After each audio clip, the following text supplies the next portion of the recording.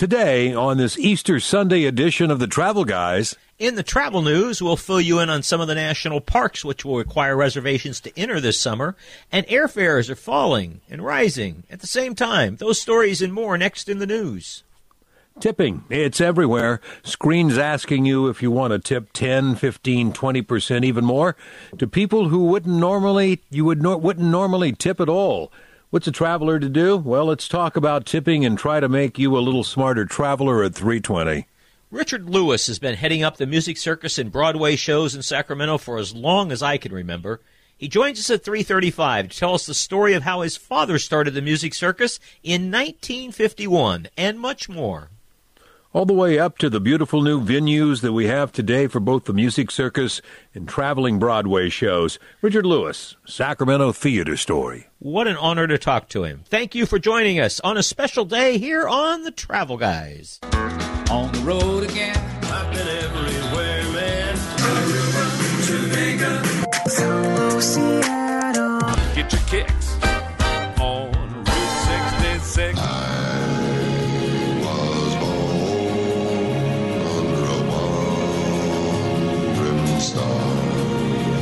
That's entertainment. Let's go on with the show. Welcome, everyone, to another edition of the Travel and Entertainment Guys, brought to you by Sports Leisure Vacations. Happy Easter to one and all. Thanks for coming along. We got a fun show with us today. Thanks to Caitlin, our producer. We got all the pieces ready to go, and I hope you are too. Mark, how you be? Here comes Peter Cottontail hopping down the... Well, Caitlin didn't want to hear the Easter Bunny song, before the show started, so I felt obligated to, especially since I can't really sing. Happy Easter to everybody out there. I hope that all of your Easter wishes have come true. Tom, did you say the Easter ham goes in the oven after the show is over? After the show, we're going to have a late Easter Sunday at dinner. My oldest daughter, or youngest daughter rather, she got work on Easter Sunday. She's a manager at a rather popular little restaurant here in town that will go unnamed, Cafe Bernardo's, and will probably be very busy. A busy place for Easter Sunday. Only rivaled by Mother's Day, I would imagine. Yeah, very true. So how have you been, and what's new with Sports Leisure that I need to know? I've been good. There are a bunch of cars sitting in the parking lot here are all folks who went on an Easter Sunday brunch up into the foothills up at Ironstone Vineyard, something that we do every year. So we have a whole busload of folks who have headed up there on what is arguably the nicest day of the year. Earlier in the week, there was some talk about rain on Easter Sunday, but that turned around, and not only is it not raining, but I didn't wear a jacket when I left the house this morning, which is the first time I can say that all year long. Left the back door open here for a while. It's just, it's a gorgeous day. So I hope that everybody is getting out. It sounds from the traffic report there that everybody is definitely getting out. Drive carefully here. Easter Sunday is no time to be sitting on the side of the road as part of a minor accident or something worse than that. So be careful if you're out driving around. For sure. And here we go, the start of the allergy season, right? Oh, and the allergy, if you're a person who has, when I was a kid, I used to really have bad allergies, kind of outgrew most of them, but we have a couple people in our office who, if you have allergies, this is going to be the season from hell, because everything in its uncle is going to be blooming at 3 times its regular rate. It would be best to just maybe stay inside in the closet with the mask. The masks may be back. Absolutely. They have more than one purpose. Exactly. That's for sure. Well, as we always do at the top of every Travel Guys radio program, we spend some time bringing you up to date on the travel news. And with today's travel news, as always, Mr. Mark Hoffman.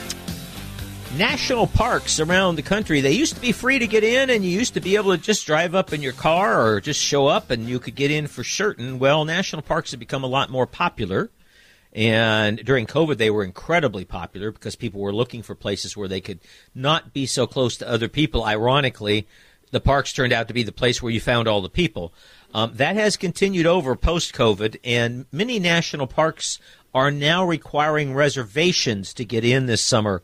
Our friends at Travel Pulse remind me in a news release this week that the list of parks that require reservation is growing. And if you're going, Yosemite is not one of those requiring a reservation, but oftentimes the entry at Yosemite will back up and the delay to get into the park will be considerable, as in multiple hours. So if you're going to Yosemite, I suggest that you position yourself someplace where you can get into the park early in the morning if you're not staying there. Or if you're going from Sacramento, make sure that you go really early in the morning so that you can make that 3.5-hour drive to Yosemite and get there still before anybody in the valley has woken up and gotten up there. Anyway, national parks that require reservations this spring and summer, there are a number of them. You can find a link to them at travelguysradio.com, but some of the more popular ones, Glacier National Park in Montana, Arches in Utah, along with some of the other Utah parks, Rocky Mountain National Park in Colorado, which ironically used to be a park that most people overlooked, but not so much anymore.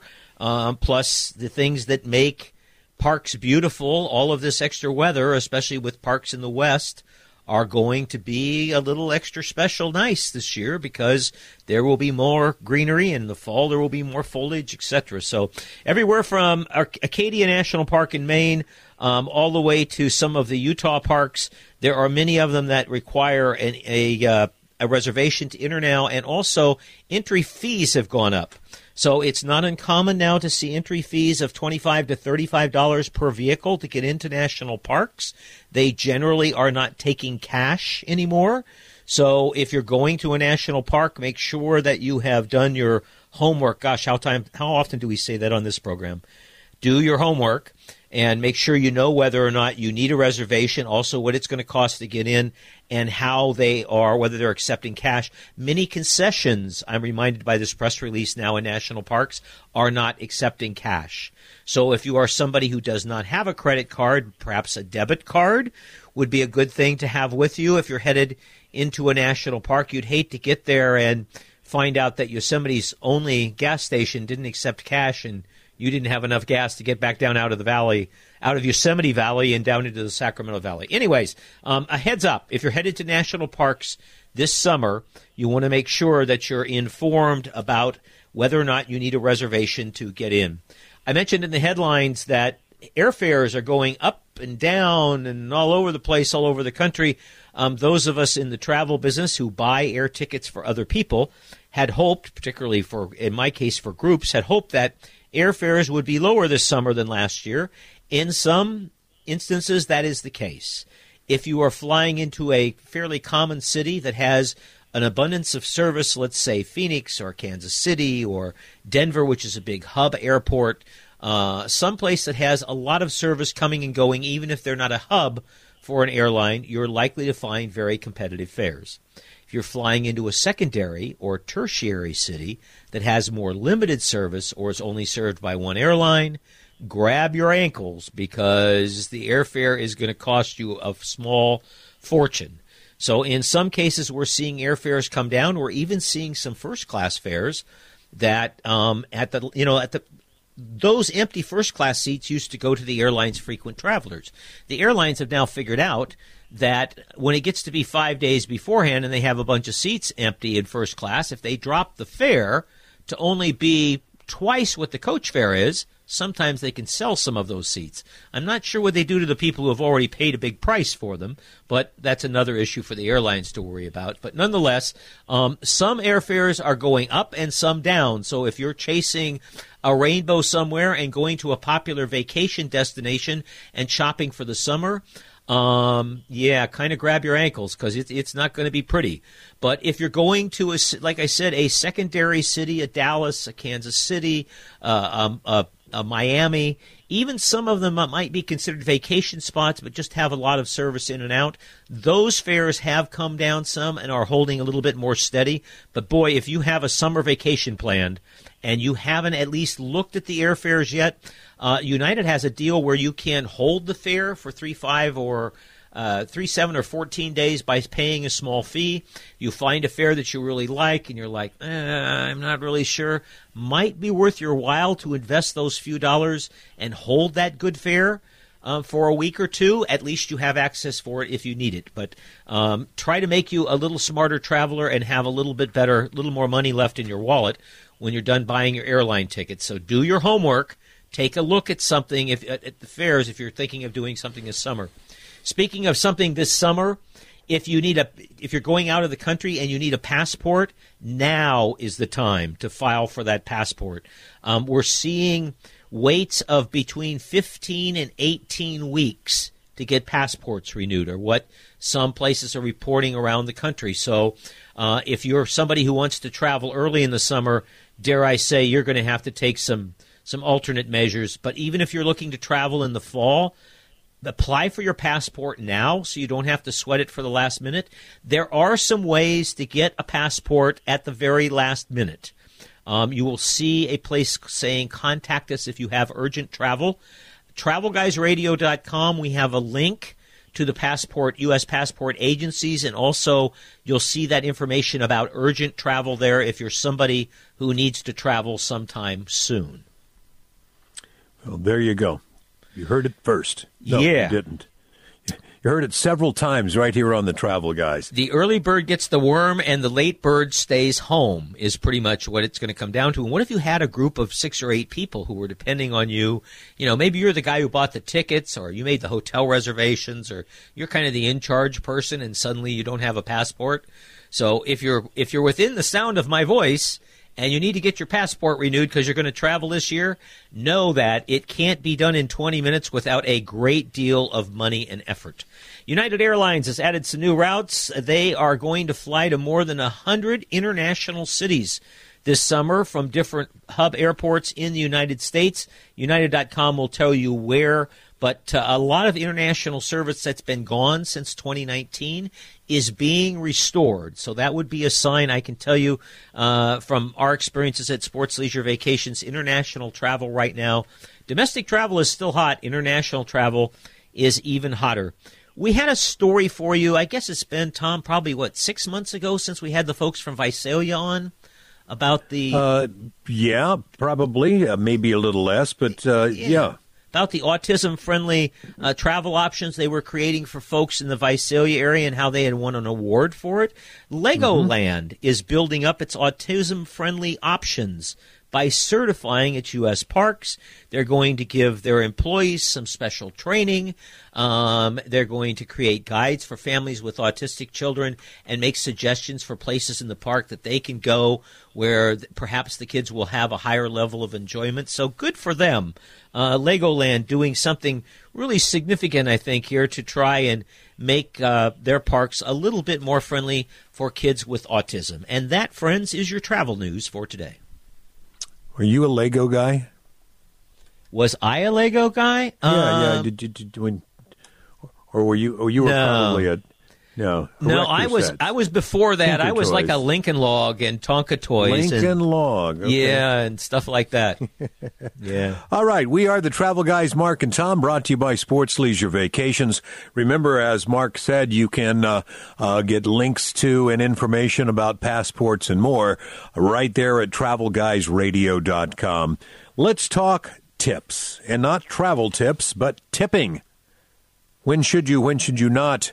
The Travel and Entertainment Guys, brought to you by Sports Leisure Vacations. Make no mistake about it. We're live. Uncensored. Sure, we're What prompted that? I don't know.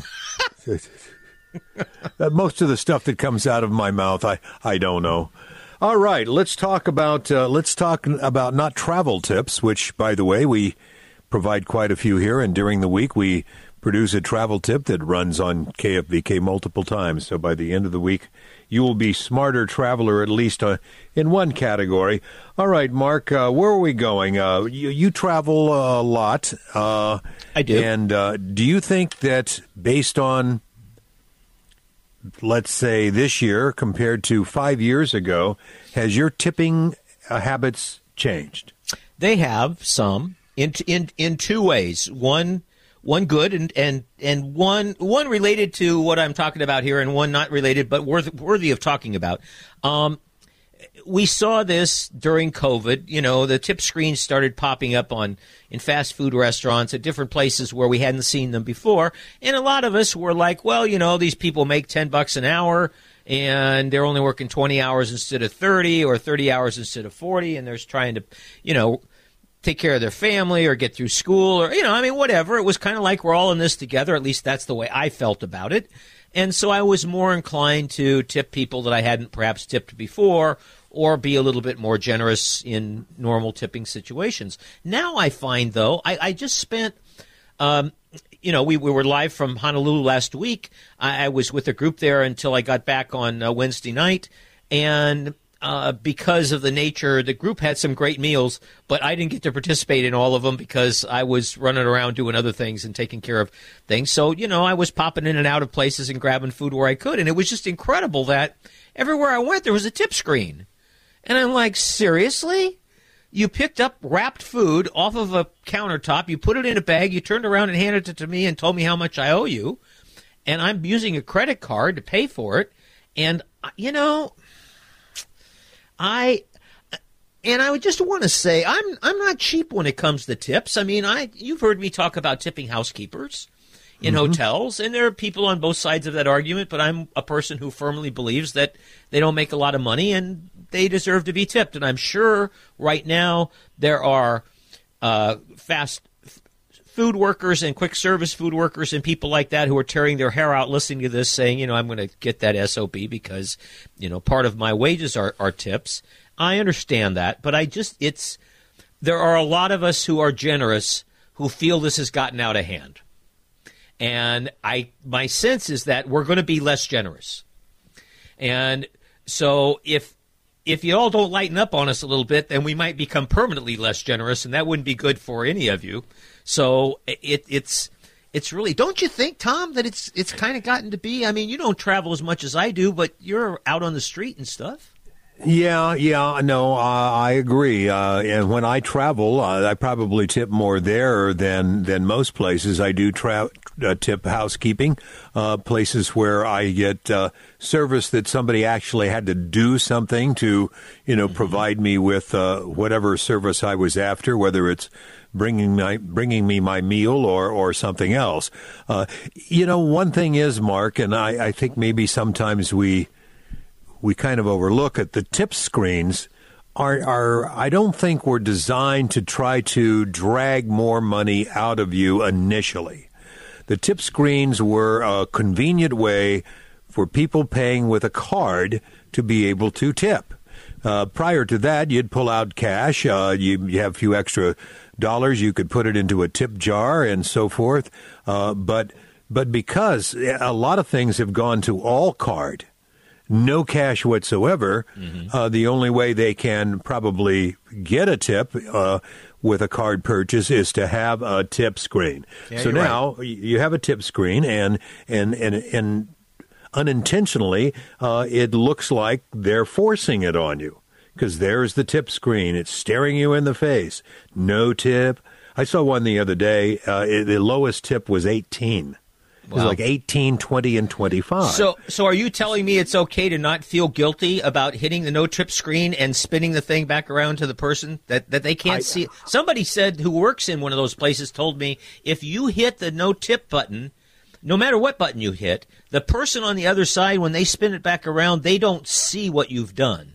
But then my argument was, well, but then they're going to see the final total, and it's going to tell them whether there was a tip there, so it's not that hard to figure out.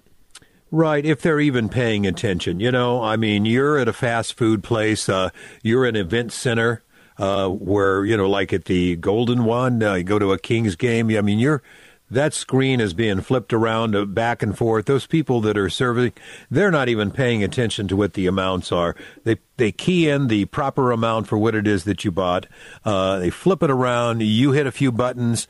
They flip it around. The thing says approved, and they're done, and they're on to somebody else. So, no, I don't believe you should be guilted in to be tipping because of a tip screen. I don't care whether you're traveling or any place else. You should it's a personal choice. If you feel that somebody just putting something in a bag and handing it to you is worth a 10% or 20% tip, then that's your decision. But I don't think you should do it because you feel somebody's going to see it or whatever. And it's true. You're right. A lot of times when you tip, you want the person to know you have really good service at a fine restaurant, and you put down, 2 or 3 $20 bills. You want them to know it. One other, I mentioned that there were 2 parts of tipping here. One is what I jokingly tell my travelers when I'm out with them is a little graft goes a long way. Sometimes slipping a 10 or a 20 into the pocket of the right person can really make a huge difference. Tipping the guy who's manning the parking when the bus is pulling up and saying, hey, we need to unload here for a couple minutes. Here's $10. Look the other way. And the guy says, no problem. And then, of course, the bus has to come back and pick the people up.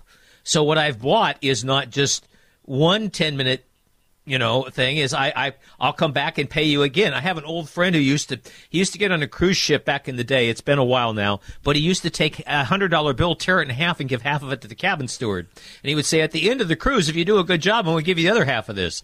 And he regularly did. But point being, there are some places where you can slip somebody a few bucks, especially if you're a tour director, and make a little headway. So there are some places where tipping an unusual, and I love the $10 Starbucks cards. I use those pretty liberally with people that you wouldn't normally slip gratuities to. So that's something to think about if you're a traveler. Grab a few of those and take them with you.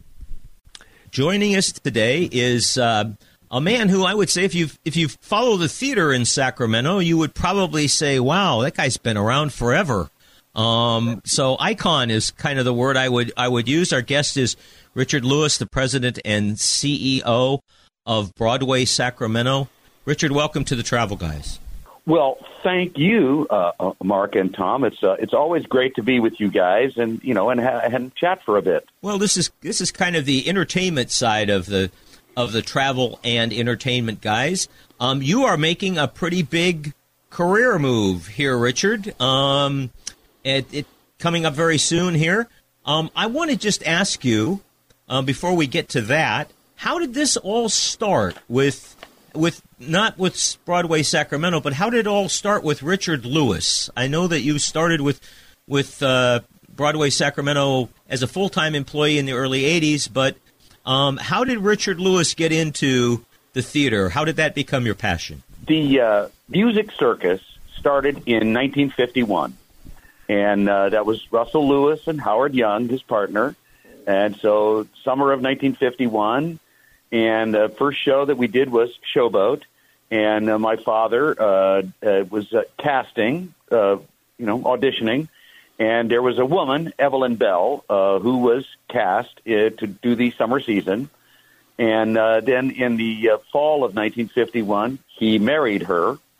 And so in the summer of 1952, my first time on stage was as a fetus. And then I was actually born in November of 1952. But that's how I started. And I think my first kind of gig was I helped as a 5-year-old. I helped test the rigging system to fly the children in Peter Pan. That was for 1957. And in 1966, I was a workhouse boy in Oliver, and that's where we discovered that I can only carry a tune in a briefcase. In 1967, I sold souvenir books, and then 1969, when the tent moved from literally at 15th and H to 15th and G, I began work as a production assistant. And so I was, I got to put up the tent, and it was actually quite physical. The physical activity now is something I avoid. But I did that. Actually, I put the darn tent up for a whole bunch of years. I was, again, production assistant in 69 and 70. 1971, I get to be in the Navy for a while. 72, I was in the box office. 73, I was assistant stage manager. Got my union card. '76, I became the stage manager and lighting designer. 1980, I became a general manager. 83, I finally had a year-round gig, which was that was terrific since I had a wife and a child. And I became an associate producer. And, and then things went from there. We relocated. I've lived in Sacramento every summer of my life, excuse me, except for 1971, because then I was on a ship. And but otherwise, Sacramento every summer. Once we figured out that that there were really two audiences in Sacramento. One audience wanted to go to the Music Circus and did not want to go to the Community Center Theater for the touring shows that we were doing. And then there was the audience that wanted to go to the touring shows and did not want to go to the Music Circus. Interesting. So, okay, fine. When you've got two audiences, what do? You play to them. Mm-hmm. And so 89, 90 was our first formal, really, Broadway on tour season. We had done several shows prior to that, but now it's formalized as a season. And so me and the wife and the kids relocated to Sacramento on a year-round basis in 1990. Let me stop you just for a second there. Comment on the fact that, so yours is a theater family. Your father was involved, and then I was going to ask you, did you ever want to be on the stage instead of the person behind the stage or announcing the show? And of course, you kind of answered that by saying that you couldn't really carry a tune. But the family has been you're a theater family. It's sort of in your blood. Oh, there's no question. In fact, my mother, back when there was such a thing called the Little Rascals, she actually auditioned and was cast to be in the Little Rascals until they found out that she was only 5 years old, and apparently there was some kind of an age restriction back in 1920 something or other. Wow! And so she was in it forever and ever, and so was my father. And it's been a showbiz family. My wife, she's retired now, but she used to be a dance teacher, and she was a longtime employee of Broadway Sacramento in our education department.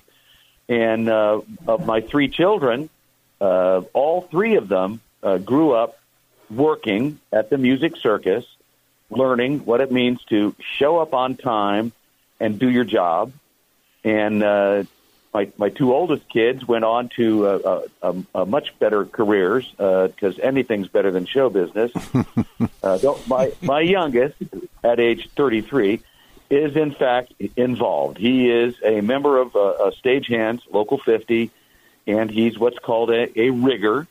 And in fact, he's actually working in our Music Circus shop right now, building scenery for the upcoming summer season, because he's got a certain skill set as a welder. Richard, let me jump in here. By the way, for our listeners that are just joining us, you're listening to the Travel and Entertainment Guys. Our special guest, Richard Lewis, President, CEO of the Sacramento Broadway Music Circus, and all that is music and theater here in Sacramento. Richard, you talk about being around Broadway and with your folks and the things that you've learned. What's your takeaway in regards to things that have made you a person, or part of your personality, a part of your DNA, as a result of being involved in the kind of upbringing around the Music Circus and Broadway and such here in Sacramento? You mentioned show up on time, work hard, do your job. What else? I got to tell you, Tom, was it about being connected to the theater, or was it about working for my father? And I would say it's a bit of both. Actually, probably primarily working for my father. I saw how much he cared about the process, about the theater, about the audience, about the employees. I had a terrific firsthand example of this is what it means to be a solid, hardworking president of a company. And so I don't know that I deliberately was going to follow his example, but the fact is it was embedded. and, the discipline and the work ethic that's involved. In Music Circus, until we built the pavilion, the Music Circus, it was, a 2,500-seat theater in the round under a big canvas tent, and you put it together every summer, and then you took it apart at the end of the summer. And that's a lot of work. Mm-hmm. And you had to be careful. So following orders, which I'm actually very good at, just ask my wife, is, you do as you're told and work hard because there's deadlines attached to everything. Richard, I mentioned that I wanted to ask you, first of all, a little bit about how we got these two beautiful new buildings. You talked a lot about the tent, which I'm sure was a lot of sweat putting it up. There was some sweat probably inside the tent during the summer and a lot of sweat taking it down. And also, I want to ask you about some of your favorite shows. So first, let's talk for a minute about the venues. Well, I have to say the city and county of Sacramento are directly responsible for enabling the creation of the what is now the UC Davis Health Pavilion. We were able to work together with our partners, city and the county, and we created, I think, a wonderful new venue in the pavilion, which, at this point is now 22 years old, and it's still a very exciting place to be. Plus, it's air conditioned, has real theater seats, no more tent poles, and I got a lot of ladies' toilets. That's a big deal. Yeah, Plumbing is a big deal. It's funny you mention that, Richard, because as someone who is in the travel business, who frequently travels with a group of people, and the group will most of the time be 80-85% women, and so I completely understand when you talk about ladies' restrooms. There must have been a moment when that pavilion was completed there that you walked in or you stood outside, or there must have been a moment of reflection of how we got from the tent to the building. I will tell you that I have that exact moment every time I go to the theater there, whether it's a dress rehearsal or just watching a rough run through, or it's the opening night. I sit there, and I always sit in the same place, which is up there by the sound guy, because that's where I sit. And I look up, and I look at all the steel and the air conditioning ducts and all the cables and the this and the that, and I go, oh, we really built a heck of a place here. Yeah. And so I have a sense of accomplishment every time I walk into that building. That's cool. And I have a similar reaction to when we go to the Safe Credit Union Performing Arts Center, because I will tell you, working on that transformation project, it really did begin at the turn of the century. I always find it bizarre to say, but I really did. I was working, not formally as a consultant, but the fact is that Broadway on Tour is the single biggest user of the theater. And I will tell you, I was absolutely right there in the forefront going, okay, we need the expanded lobby, and I need the expanded ladies' restroom. I don't want to hear about same square footage for boys as for girls. Baloney. I need 3 times the space for the women, and really the guys will be just fine. And ultimately, that's what came to pass. That and the importance of acoustics. The engineer hired by the architect was a genius, and the wall surfaces in the Safe Credit Union, and I know this is not very exciting, but this is exciting to me, okay? The fact is we've got acoustics now, because the old building, yeah, it had acoustics, but they were developed in the Greek theater from, 2000 BC. First of all, and most important, it is 100% ADA acceptable. We're talking with Richard Lewis, the president and CEO of Music Circus in Broadway, Sacramento, here on the Travel Guys. So let me shift gears with you before we run out of time here and ask you, tell us a story or two about a show, one that was hard to get, or, what do you consider your greatest catch of all time or the biggest surprise with audiences? Tell us a little bit about a couple of the shows that have come to Sacramento and how it happened. Well, I will tell you, the largest show, and when I say largest, that has to do with the number of trucks it takes to haul the show. But the largest show we just did, Frozen, Disney's Frozen, and that was a 23-truck beast.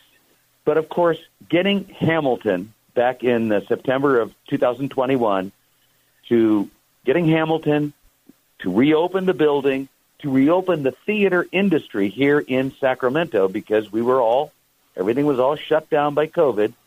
And so that was us coming back online. And getting Hamilton was, again, that was an amazing experience. The show came to us from San Francisco. It closed there, and then they moved it to Sacramento, and it was phenomenal. But I'll never forget getting Phantom of the Opera into the building back in 1997, and what it took to achieve that. Again, that was a 20-truck monster. And we had to deal with, where are you going to hang the chandelier and bring in the structural engineers, and you got to do this. I think about these things. Logistics is a big part of my life. And but that was, I think, the beginning of Sacramento is actually a major market in the touring Broadway world.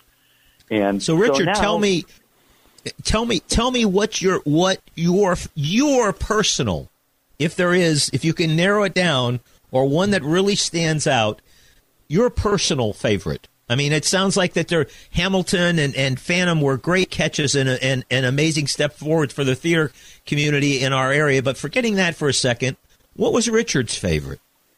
Les Miserables is a longtime favorite of mine. I first in London back in, I think, 87, thereabouts. And it's a show that had me in tears by the intermission. And then it had me in tears again during the entire second act. It's just a terrific piece of work. And I'm so happy we actually, were able to bring it back yet again coming up in November. We did a great production of it in the round at the Music Circus back in 2007, which was very exciting. I remember that the Music Circus used to rely a lot on TV entertainers and names from daytime TV and stuff like that. Ever have anybody that you thought was coming and at the last minute didn't show up? Well, it wasn't about that. It was about, we discovered in the summer of 1991, we had a totally typical star-driven season. And, so John Davidson and Music Man, okay, that worked all right. But Rich Little and Little Me, they stayed away in droves. Donna McKechnie in Sweet Charity, a show that my father swore we would never do at the Music Circus. But, we did it. And Donna McKechnie, and again, they didn't care. We had in The Boyfriend, it's a diver, Olympic diver. Greg Louganis? Yes, Greg Louganis, thank you. Greg Louganis and his Great Danes. And he was starring in The Boyfriend, but that didn't matter to anybody. It was a summer of, I think, and when we got to the end of it, I think it was Howard Young that said, another summer like that, we're done. And so, okay. So the fall of 92, the fall of 91, we got our act together and we did audience surveys and this and that. And we discovered that, really what you guys need to do is just bring us good, solid Broadway talent. We don't need these stars.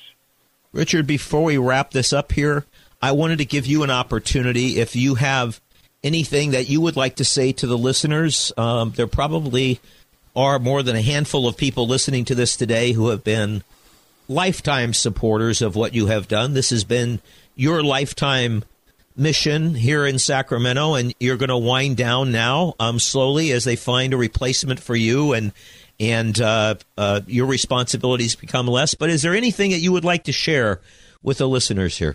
It's been a terrific experience. I've had a great deal of fun. I believe I've been an employee. I headed it up for 55 different summers, and I'm 70 years old now. The great news for me is I've got 3 kids and 2 grandkids, and everybody lives in Sacramento, which is unusual. Nice. Like I said, I'm not going anywhere. And the good news is that the company will be in good hands with Scott Clear, our producing artistic director, taking over as president and CEO on July 1. So continuity is critical. It's an institution, and it must continue, and it will. There you go. Sacramento's music man, Richard Lewis. Thank you for joining us today on the Travel Guys, Richard. Don't you think, Tom? I mean, I think that's one of the best. I don't want to brag or anything, but I think that's one of the best interviews ever, and it doesn't have a whole lot to do with us. It's mostly what Richard had to say. That is true. Every time we've had Richard on, he's always been a gem. Fun to listen to. He's a lot of knowledge and a lot of stuff that folks can relate to. Mark, what was your favorite Music Circus show? It was just right on at the Hunchback from Notre Dame a couple of years ago, which was really a stretch for them. But I really enjoyed it. I mean, it was kind of like taking a chance. It wasn't necessarily a show that would maybe work in the round. But I've seen so many good shows at Music Circus and at Broadway Sacramento that it really is an important part of the community. And Richard's worked on it a long time and worked really hard at it. So it's an honor to be able to give him a little bit of time to talk about some of the things that have happened over the years, and him talking about his dad putting up starting the Music Circus and him physically putting up the tent. I think is all you kind of need to know to know the beginning and the end of the story. Now, as he steps back a little bit at a time, that old tent down there was. He was one of the guys who put it up. Anyways, thank you all for being a part of a very special Easter program. If you're listening to it live or you caught it on the podcast, thank you very much for your loyalty to the Travel Guys. Remember to dance like nobody's watching. Happy Easter, my friends. Thanks for being with us today. Don't forget now you can find us and lots of smart stuff to make you a smarter traveler at travelguysradio.com. See you next time.